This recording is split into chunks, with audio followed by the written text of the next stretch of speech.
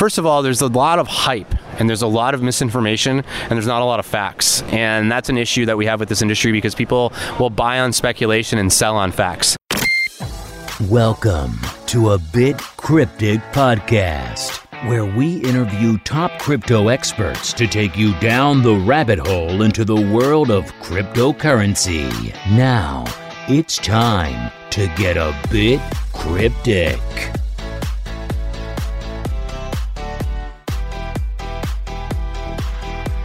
What I really like about New Orleans is very similar to Vegas. You could party in the streets, you could drink in the streets, there's no prohibition against open container. The one major difference is the casinos are patrolled, maintained, and cleaned versus New Orleans, where it's individual shop owners, and so they don't really maintain the streets. And what I noticed was around 4 a.m., all these bars are cleaning their, in kitchens, are cleaning their rubber mats from their kitchens and their get trays on the streets. And so that's one of the main differences, but very similar in the fact that you can walk around and drink, very similar in the fact that people go there to, get messed up and have fun and really release and let loose. Gotcha. By the way, for those of you who just joined, which is everyone because the podcast just started. Oh, nice. Today we're with Darryll DiPietro, did I pronounce that right? Mm-hmm. Who is president and CEO of Coincierge Club. Coincierge, not Concierge, which is a fintech blockchain solution for point-of-sale transactions. Basically, any business that has a cash register, they're going to be enabling, and they already are, enabling the use of cryptocurrency.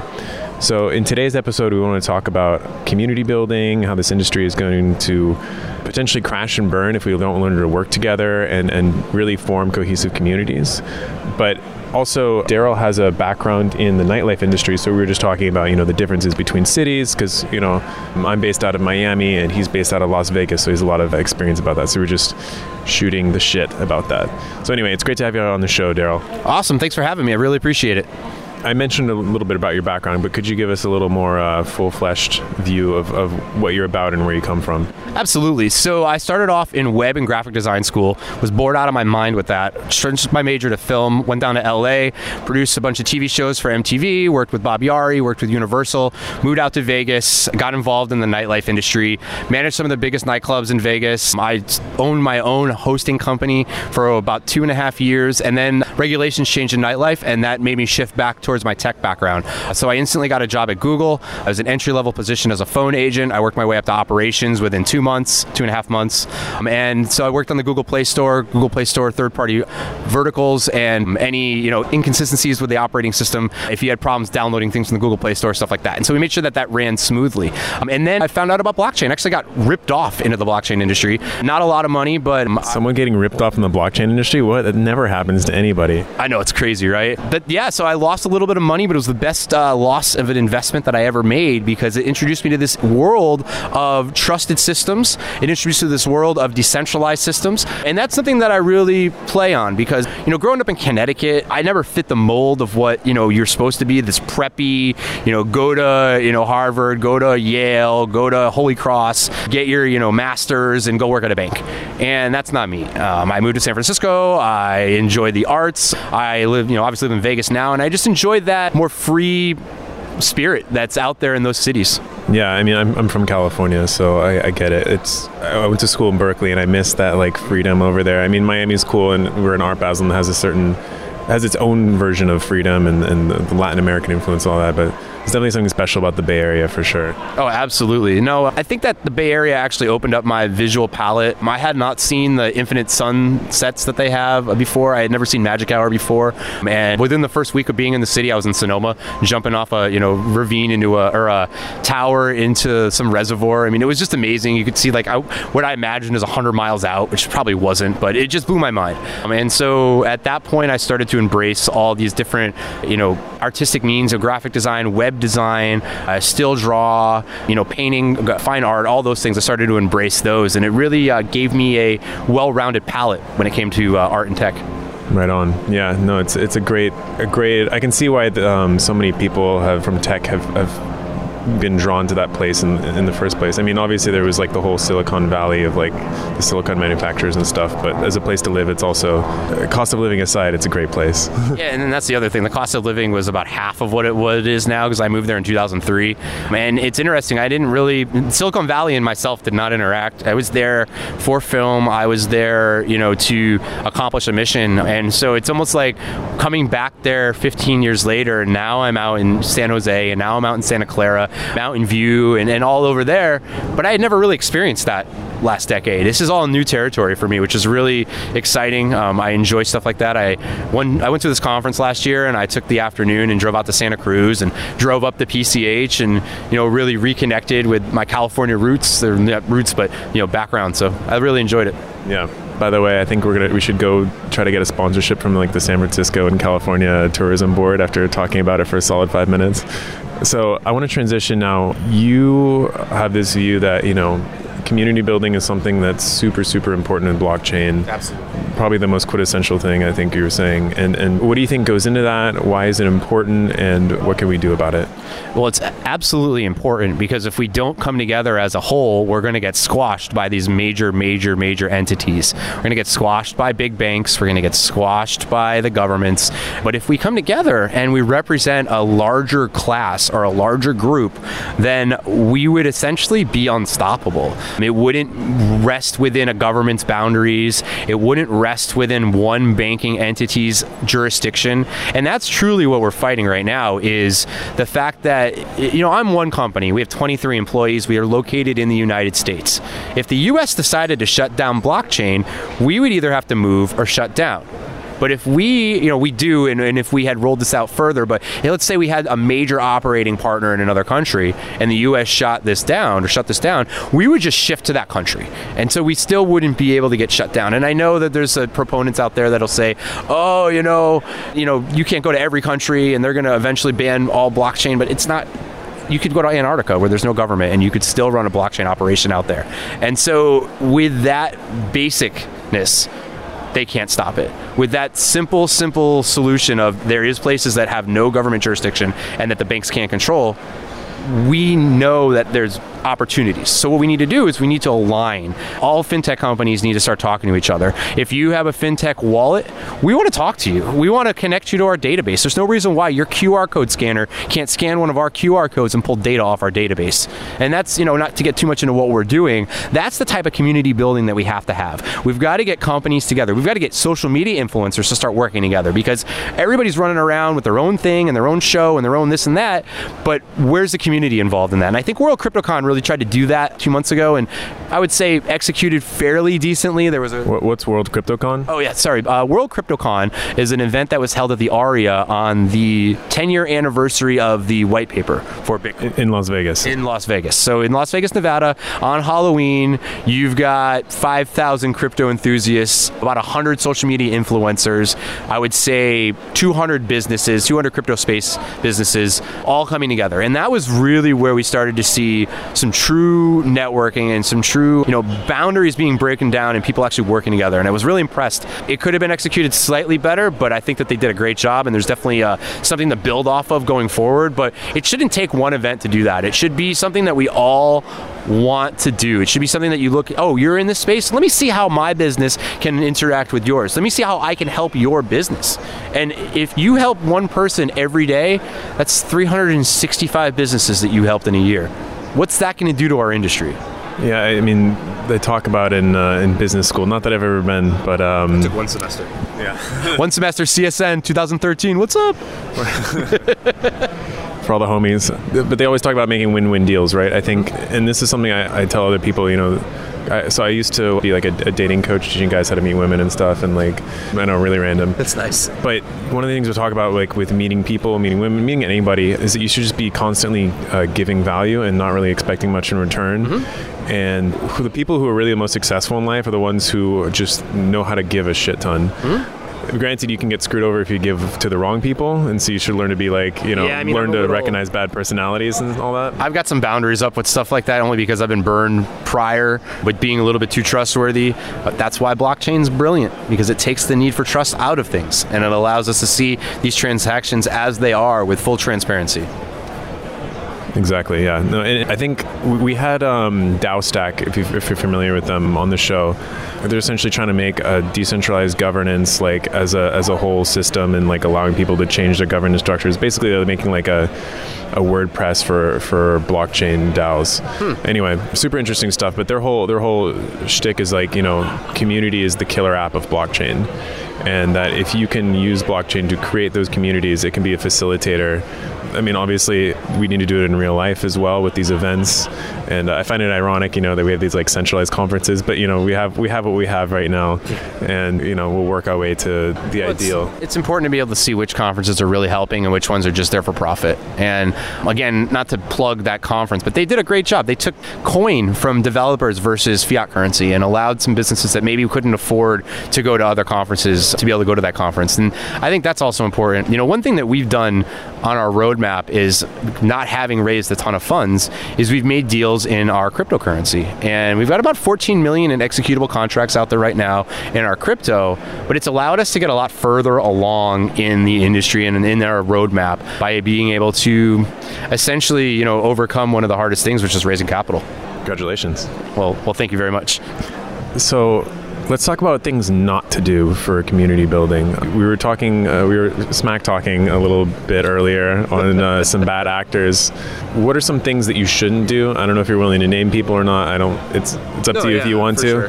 But what are some do nots? Like, what are some things that the people in the crypto community are doing to like break down community and causing trouble?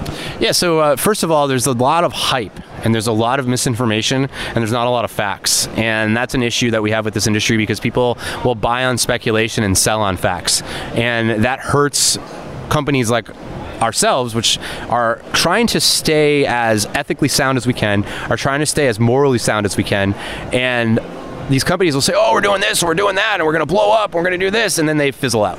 But they raised 20 million, or they raised 10 million. And it's because of speculation, it's because of hype. And that's a problem. Now, having a 9-month, 10-month bear market kind of changed that, because you can't buy on hype anymore. As people getting burned. I mean, we were talking about a company earlier that was listed in a presentation, and I just asked straight up, hey, what do you think of that? And we all chuckled. One mention of that company's name and we chuckled. But it's because they came out and they said they were going to execute on something, and they didn't. They said that they were going to create an entire new class in the space, and they didn't. All they did was issue tokens on someone else's platform and call them something that they're not. And what they called them also shouldn't be involved in the industry, because it includes the necessity of having an accredited investor. And that's not what crypto is about. So You're talking about security tokens? Maybe. Again, I don't want to put shade on anybody. I think we all know who we're talking about here. But, it's stuff like that. There's another crypto that's out there that we were talking about that has a portion of their tokens tied up on the Ethereum network. Now, what does that do? That bags the Ethereum network down, and we all know CryptoKitties took the network down, so we've got issues with that platform as well. But then this other, the other platform, the other blockchain that couldn't fully launch their mainnet, they're failing to execute now. So, people have invested all this money. I think it was one of the higher grossing ICOs, and they're not doing anything. Where I go to these conferences, you don't see those coins. You see new emerging businesses. You see new concepts, new companies that have built technology that are finally getting to the market with it. And I think that's important. Look for real products. Look for real people. Look for people you can find on the internet that have your forward-facing websites that have their information on there. I mean, if they don't show the team, how are you going to invest in something? If you can't get a hold of the founder, why are you investing in something? And that's important in such an early space, because let's be clear, I mean, nobody's older than a decade in this space. Nobody's really older than, I would say, 8 years in this space. And so what are we really expecting out of it? We should have these companies. We should see tech. We should be able to send in independent third-party evaluators to check for vulnerabilities. And none of that stuff's happening. Yeah, there's a lot of internal regulation that doesn't... I guess the internal regulation that's happening is the investors have stopped investing, and now the fat is being trimmed. 100% the fat is getting trimmed, and it's a great thing because, again, companies with real products are still succeeding. Companies that have real products in the space, their values are going up while coins are dropping off left and right. And it's important to do your due diligence. It's important to do your research. And if something seems like it's a little overzealous, back off. There's no reason why you can't get a second opinion. There's no reason why you can't, maybe not put in as much as you wanted if something seems intangible or not going at all. I mean, there is too much speculation in the space, and we really need to come together as founders and as developers and help each other out. We need to team up and go against these for-profit conferences. We need to go against companies that are willing to take anybody's buck for an interview. I mean, the conference that I went to in San Francisco last week and last year, BitConnect was there last year. BitConnect, they're still around? No, this is last year. This is November of 2017. BitConnect had a booth at the North American Blockchain Expo.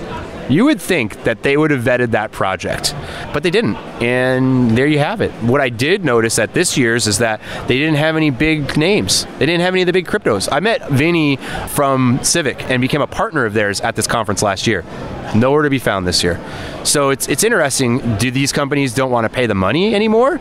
Is it these conferences are just charging way too much money? Or they're not willing to work with companies and accept cryptocurrency? And I think that's important, is who's willing to help advance the industry. You have to analyze who's actually in it for the industry versus who's in it for profit.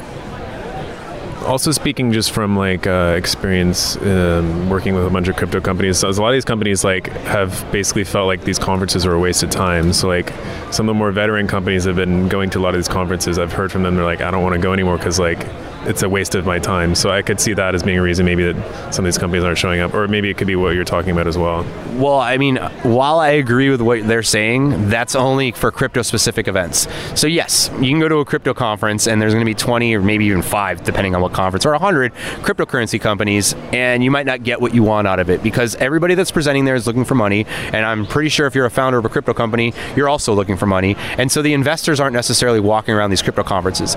But what's important is to go to other types of conferences. We go to a lot of startup conferences. We go to a lot of fintech conferences. We go to a lot of, third-party tech like AI and robotics, NFC, things like that. And that's how you build a well-rounded staff. That's how you build a well-rounded product, is bringing in people from other industries to help you advance your product. Makes sense. And I assume also it's probably more fun for you guys because you're more interesting to them versus in crypto conferences, everyone's not to make fun of you guys, but I know of at least 10 other POS crypto companies. So it's for me, I'm like, okay, you're another one of these guys versus you're more novel in these other conferences. So it's legitimately more interesting for you and for them to meet someone they haven't really met before in terms of what they're doing. Absolutely. And don't get me wrong, the fintech solution that we built is the first step in our roadmap. We need to have a point of sale in the space so that we can roll out some of our other products, which involve renewable energy, which involve international trade routes. So, I mean, it's bigger than that, but you've got to see the bigger vision in order to build this industry. It can't just be about, oh, look at my coin. Oh, look at this. Oh, I'm going to make all this money. Oh, gains, when Moon, when Lambo. No, it's about how do we take this technology that's going to disrupt the entire world and actually do it and actually get there and not think about, oh, what's my exit strategy? I don't have an exit strategy. I'm in this for the end to the end. And we turned down a massive investor because they wanted to change our platform. They wanted to change too many things about our product, and we weren't okay with it. And so we've struggled financially because of that, but at the same time, we retained all of the control of the company, which allowed us to not be pressured by traditional venture capitalists. Makes sense. Yeah, I mean, that's one of the big pulls of wanting to raise money with cryptocurrency is you have a little more autonomy as a company. You don't have to be beholden to a board of investors that completely changes what you guys are trying to do. So, exactly. I mean, I'm not going to turn down the right investor, but again, you said it right there, our board. Who's on our board? Right now, we have the 2 founders on the board, and we make sure that the vision of this project stays true to what we set off to do, and that's disrupt. So I want to have a little non sequitur because I'm just curious. It's not every day I get to talk to a nightlife expert, and we're in Miami. This is something very part and parcel to what Miami is about, is nightlife, at least in Miami Beach. What do you think are some things that people who have never worked in that industry, what are some hidden things that people don't really know, some surprising things that having worked in it would surprise people if you told them? So just so you guys know, I'm from Vegas, not Miami. So a lot of people say, oh, do you live on the Strip? That's the first thing. Just remember, the waitress that's serving you, she's probably got a family at home. The VIP host, the door host, those guys have families at home. We go home and we have normal lives. We shop at grocery stores. We buy clothes. We do everything that everybody else does. So treat service workers the way you would want to be treated, because a lot of people kind of take them for granted, especially in Vegas, where it's kind of like throwaway promoters and stuff like that. No, these are people. They have to make sure that they make ends meet, and so it's important to respect your service workers. Respect them, in summary. So we're running about 20 minutes here. I know you have to go soon. Do you have any closing thoughts that you want to leave the audience with? Anything else that we haven't talked about? Yeah, I think it's important that we make sure that we stay true to what we're doing, and that's decentralization. That's going up against these big companies and saying enough is enough. You've controlled the money, you've controlled the finance, you've controlled supply chain, you've controlled way too much for way too long, and it doesn't belong to you. And it's just because you've got money that you're able to do it. And we figured out, the nerds figured out a way, to disrupt this thing, and it's coming. And so you either embrace it or you lose. And I know that I'm on the embracing side, but it's important to recognize people around you and support them. If you got somebody that is involved in crypto and you don't understand crypto, ask them questions.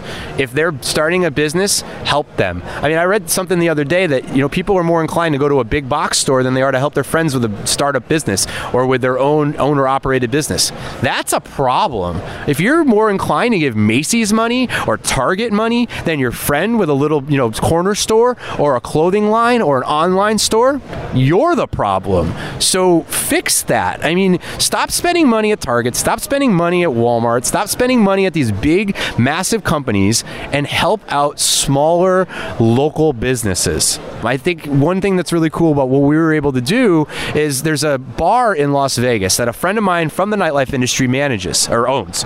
And I asked him when he was launching it prior to opening, hey, you need a web design stuff? And he's like, yeah, but I don't have the budget for that. And I'm like, dude, you've hooked me up so much in nightlife. You give me free bottles. You've told off people at the door because of me. Like, what? Yeah, this guy gets whatever he wants. So we did all his web and graphic design for him. Well, what does he do? He turns around and allows us to put our fintech solution in there. And he allows customers to pay for beer with our coin, with Bitcoin as well, but more importantly, with our altcoin, you can pay for a beer and there's no fiat in that transaction whatsoever. And that's what's different about us than a lot of these other fintech solutions. I know you said you know about 10 other fintech solutions. We've got 21,000 supported assets on our platform. We can do 250,000 files per second on 100 PHP scripts, which I know it's a lot of information. It means we're fast. It means we're the fastest out there.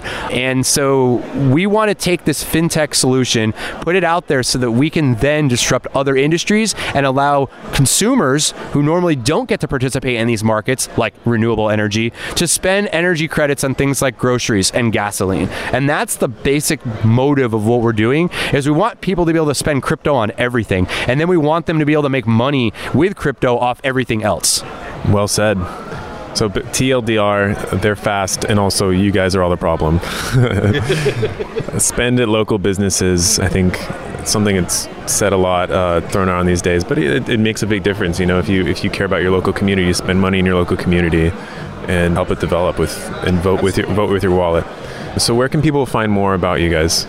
You can go to coincierge.club. That's coincierge.club. My name is Darryll, Darryll. You can email me directly at darryll@coincierge.club. I'm happy to answer any questions. I'm happy to help anybody willing to get involved. I don't even care if you don't even ask me about Coincierge. If you want to talk crypto, I'm here. That's what I love. And I'm so passionate about this industry because it's given me an opportunity to get back into tech. It's given me an opportunity to, when I got regulated out of nightlife, I'm now in the space with a disruptor of nightlife in the crypto space. So it's very interesting how all the cards played in this one. So basically, you get to give a giant middle finger into the nightlife space that betrayed you, but help them out. Hakkasan Group, let's be clear. This is a big middle finger to Hakkasan Group. Yeah, but you're helping everyone out as a whole, so. Absolutely. But not Hakkasan. No, not Hakkasan. All right, thank you so much for coming on the podcast. It was a lot of fun, and let's get back to the cocktail party. Yes, sir. Thank you for listening to a Bit Cryptic podcast. A Bit Cryptic podcast is hosted by Alain Leon, Dang Du, and myself, Jeff Peterson. Show notes are by our editor-in-chief, Dang Du. Website is by Sammy Toucan and his team at Pack Surge Media. Remember, nothing we say in this show is meant to be financial advice. If you liked this episode, please share it with your friends and family. Thank you for listening, and remember, keep it cryptic.